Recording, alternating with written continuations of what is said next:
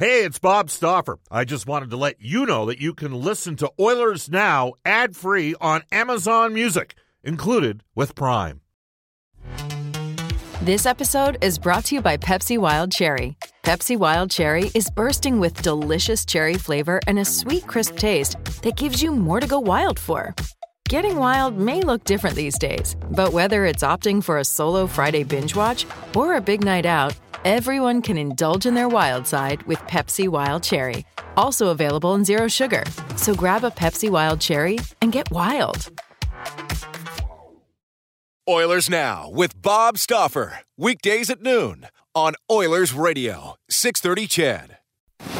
We return to Oilers Now with Bob Stauffer. Brought to you by Digitex. Office supplies at huge savings? Yeah, Digitex does that. Digitex.ca on Oilers Radio, 630 CHED. 1:34 in Edmonton. Brendan Escott here with you on the Stretch Drive. Happy Friday. Happy 1st of October, by the way. Holy smokes. Did September ever fly by?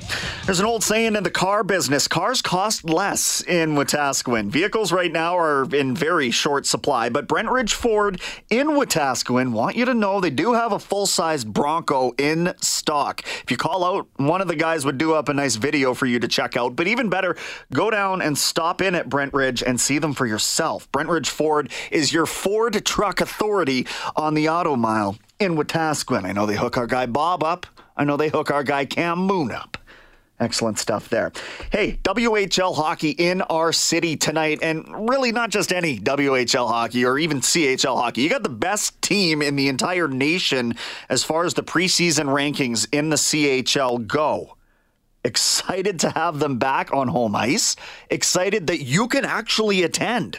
So what's it going to look like tonight when you head down to Rogers Place for the first time in a long time for Oil Kings action? Well, let's find out from Director of Business Operations, Daniel Troiani. Daniel, welcome back to Oilers Now. How's it going today?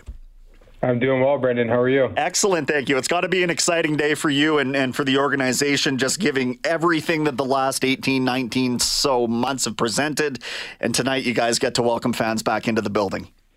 Yeah, I mean, it's thrilling to be able to bring hockey back and, get back to on the path of normalcy. We're excited. Obviously, I know you mentioned we have a really good hockey team, and it'll be a great product on and off the ice this year. And has been really for the last 2 or 3 years as far as the team and the on-ice product that could have been. And so we'll get to see it in the flesh. When you do, there's some changes that we should talk about as well. And this is the first year where tickets themselves are going to be fully mobile. Is that right? Correct, yeah. So all the tickets are going to be run through our app system on the Rogers Place app on Account Manager. It's just an added level of convenience. We know that, with change always comes some potential growing pains, but we know we'll get there. We have a versatile, technologically savvy fan base. So, we'll roll it out and make sure that people have a smooth entry into the building every night. And that's not unlike anything that would go on around other, major junior hockey or even in the NHL level, right? Yeah, it's becoming the norm in the business, really, and I think the NFL, in fact, has adopted a completely mobile ticketing system. So yeah, we'll get through it. We know, again, with change, will come some questions along the way, but we've got a really good team. So we're excited. We have good relationships with our fans, and we'll get them into the building as quickly and efficiently as possible, and drop the puck for what should be a very exciting hockey season. Any additional supports in place just in case there are sort of, whether it be from the ticketing or the COVID screening or anything like that? Just what can fans expect tonight in terms of, staffing and that sort of thing when they get into Fort Hall and what will they see? The first thing you're going to see are some really big signs where we're going to be doing our either vaccination checks or, an opportunity for a fan who's unvaccinated to prove a negative COVID test. So once you get through that part of the line, then really from that point forward, you'll walk into the gates, you'll scan your ticket. We have also adopted a no-bag policy, so encourage anyone who hasn't had a chance to see it to go check it out at rogersplace.com. It's also available on our website, just in terms of what is permitted and what is not permitted into the building.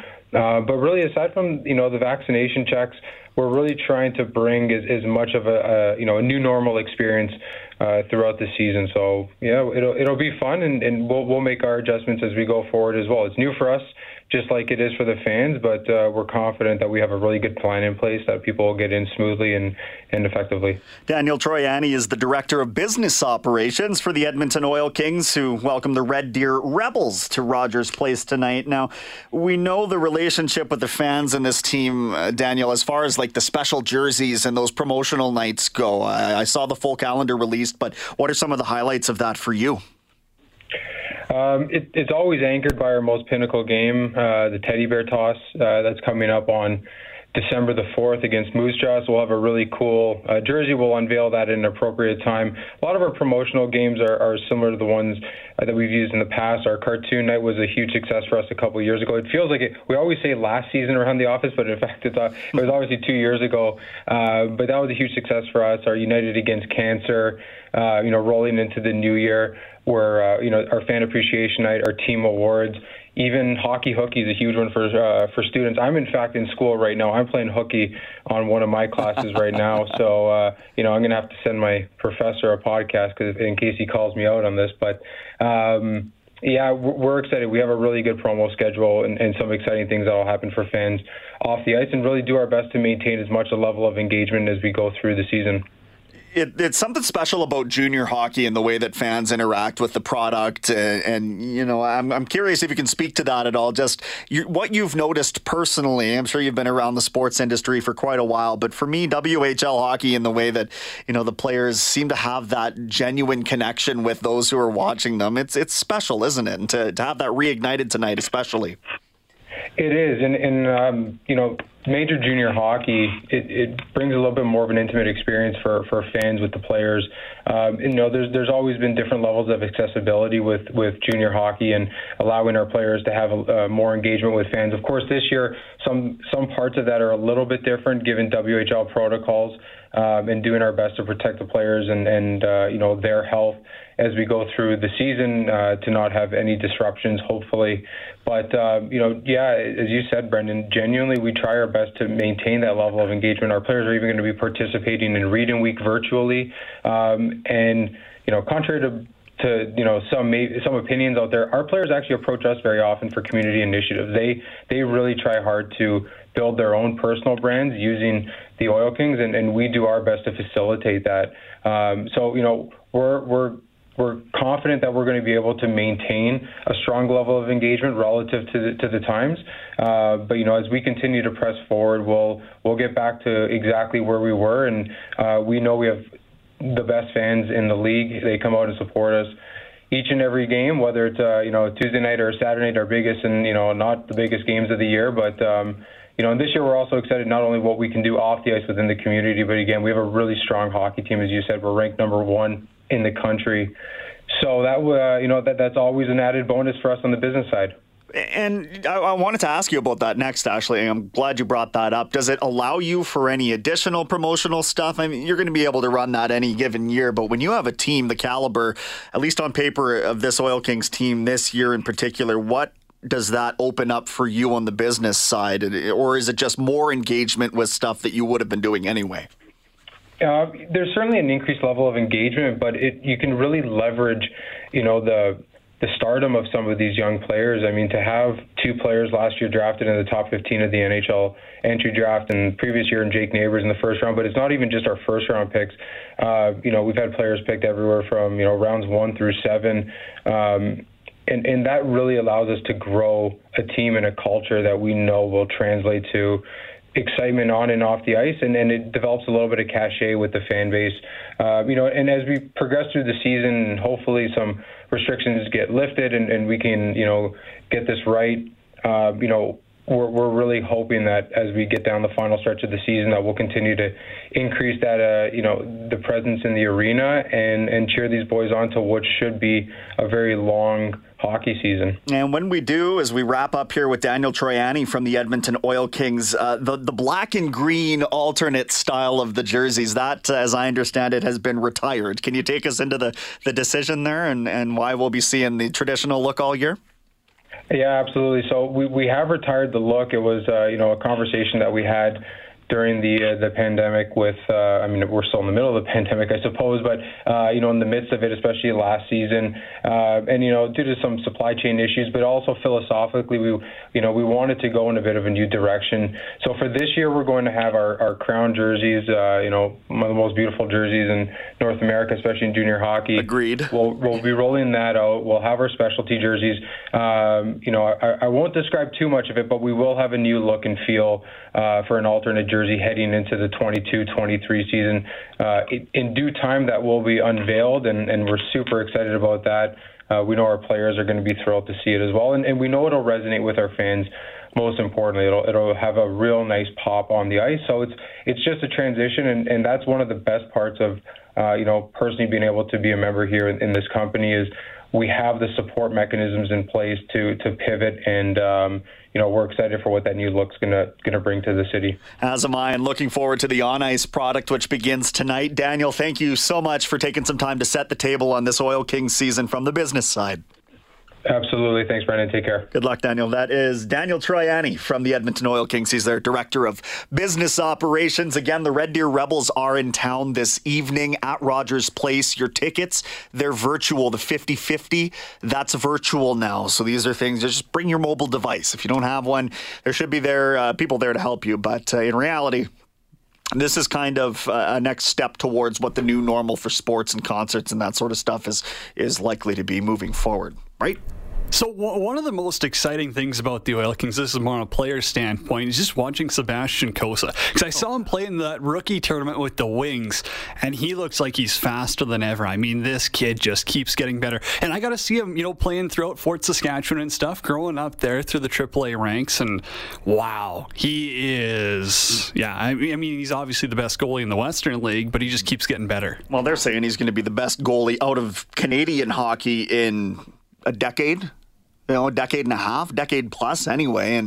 And to me, it's the combination of the size and athleticism, right? Like, hey, I watched Ilya Konovalov in both of the games that he played for the Oilers, and at 5'10" or 11 or what have you. I mean, he made saves, and he had to be very athletic in order to get across and make those saves. And then when you put a 6'5" or 6 or 6'7" frame on that kind of athleticism, well, now you've got a franchise stalwart goaltender, and as devastating as it was to anybody who had eyes on him for the Oilers, to see the Red Wings climb up and take him there, couldn't have been that much of a surprise to see him go that high. Well, no, I think everyone's kind of realizing now why he did go ahead of Wallstedt. And from the Oilers' perspective, it's interesting to see Rodrigue get the call tonight to back up. I'm not sure if this is something of, hey, we've really liked you during these skates. We're going to get you, at least in a game possibly, or at least in the atmosphere. Or are they saying, hey, maybe you are going to push for a preseason start coming up here? Now I got to check if he's not going back to junior, Rodrigue, is he? He's not 20. He's 21 now, I think. Yeah, you're correct. I'm pretty sure of that. So what does your minor league goaltending situation look like? Right? It's got to be Konovalov and Skinner, at least as it's penciled in right now. Well, and with the addition of you're likely going to want a third goalie this year, does this mean they go after someone? Do they rotate Skinner and Konovalov in that third slot? Is Rodrigue going to be your, second, third guy in Bakersfield? I just look at all three of those and think that at best, at worst, you need a split. You need a 50-50 split. So I would only really be willing to put two of them in that situation in Bakersfield, because I want Rodrigue taking 60% of the starts somewhere else. Or if he's playing in the East Coast League, you'd better be taking 70% of those starts and just start seeing which one of these guys is going to be the future of goaltending for you, if that's, ultimately what's going to happen. The team did not take Jesper Wallstedt. And the more that I sit and think about that, in that draft possession that they could have, if they didn't trade back with Minnesota, right, end up taking one of the top two goaltending prospects. But I don't get the sense that the timeline of that goaltender's development would have matched where this team is going to sort of crescendo in their cycle, if you will. The Oilers are going to be good very shortly here, and I don't think that drafting a 19-year-old goaltender, an 18-year-old goaltender, and then trying to either make him rush and so he's ready by 21 or 20, so that it fits your Stanley Cup schedule, I don't think that was the right move. So I understand why they didn't go with Wallstedt, but you also need to have some internal options here.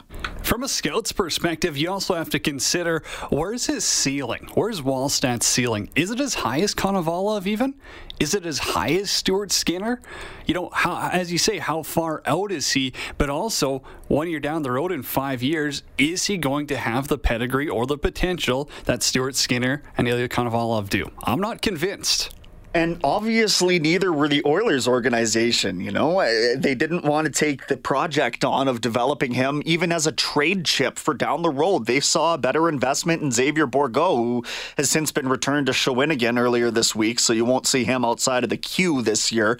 But, you know, bottom line is the way that I'm seeing them allocate their top draft talent now, that they have everything else set in place. Bourgault, for me, I don't want to discredit the player. I think he's actually looked half decent in the offensive side of things, but he's a player you could also conceivably afford to let go somewhere down the line this season if it was going to fetch you a decent return in nets, say Jonas Korpisalo or one of the names that we've heard floated or talked about over the last long while, right?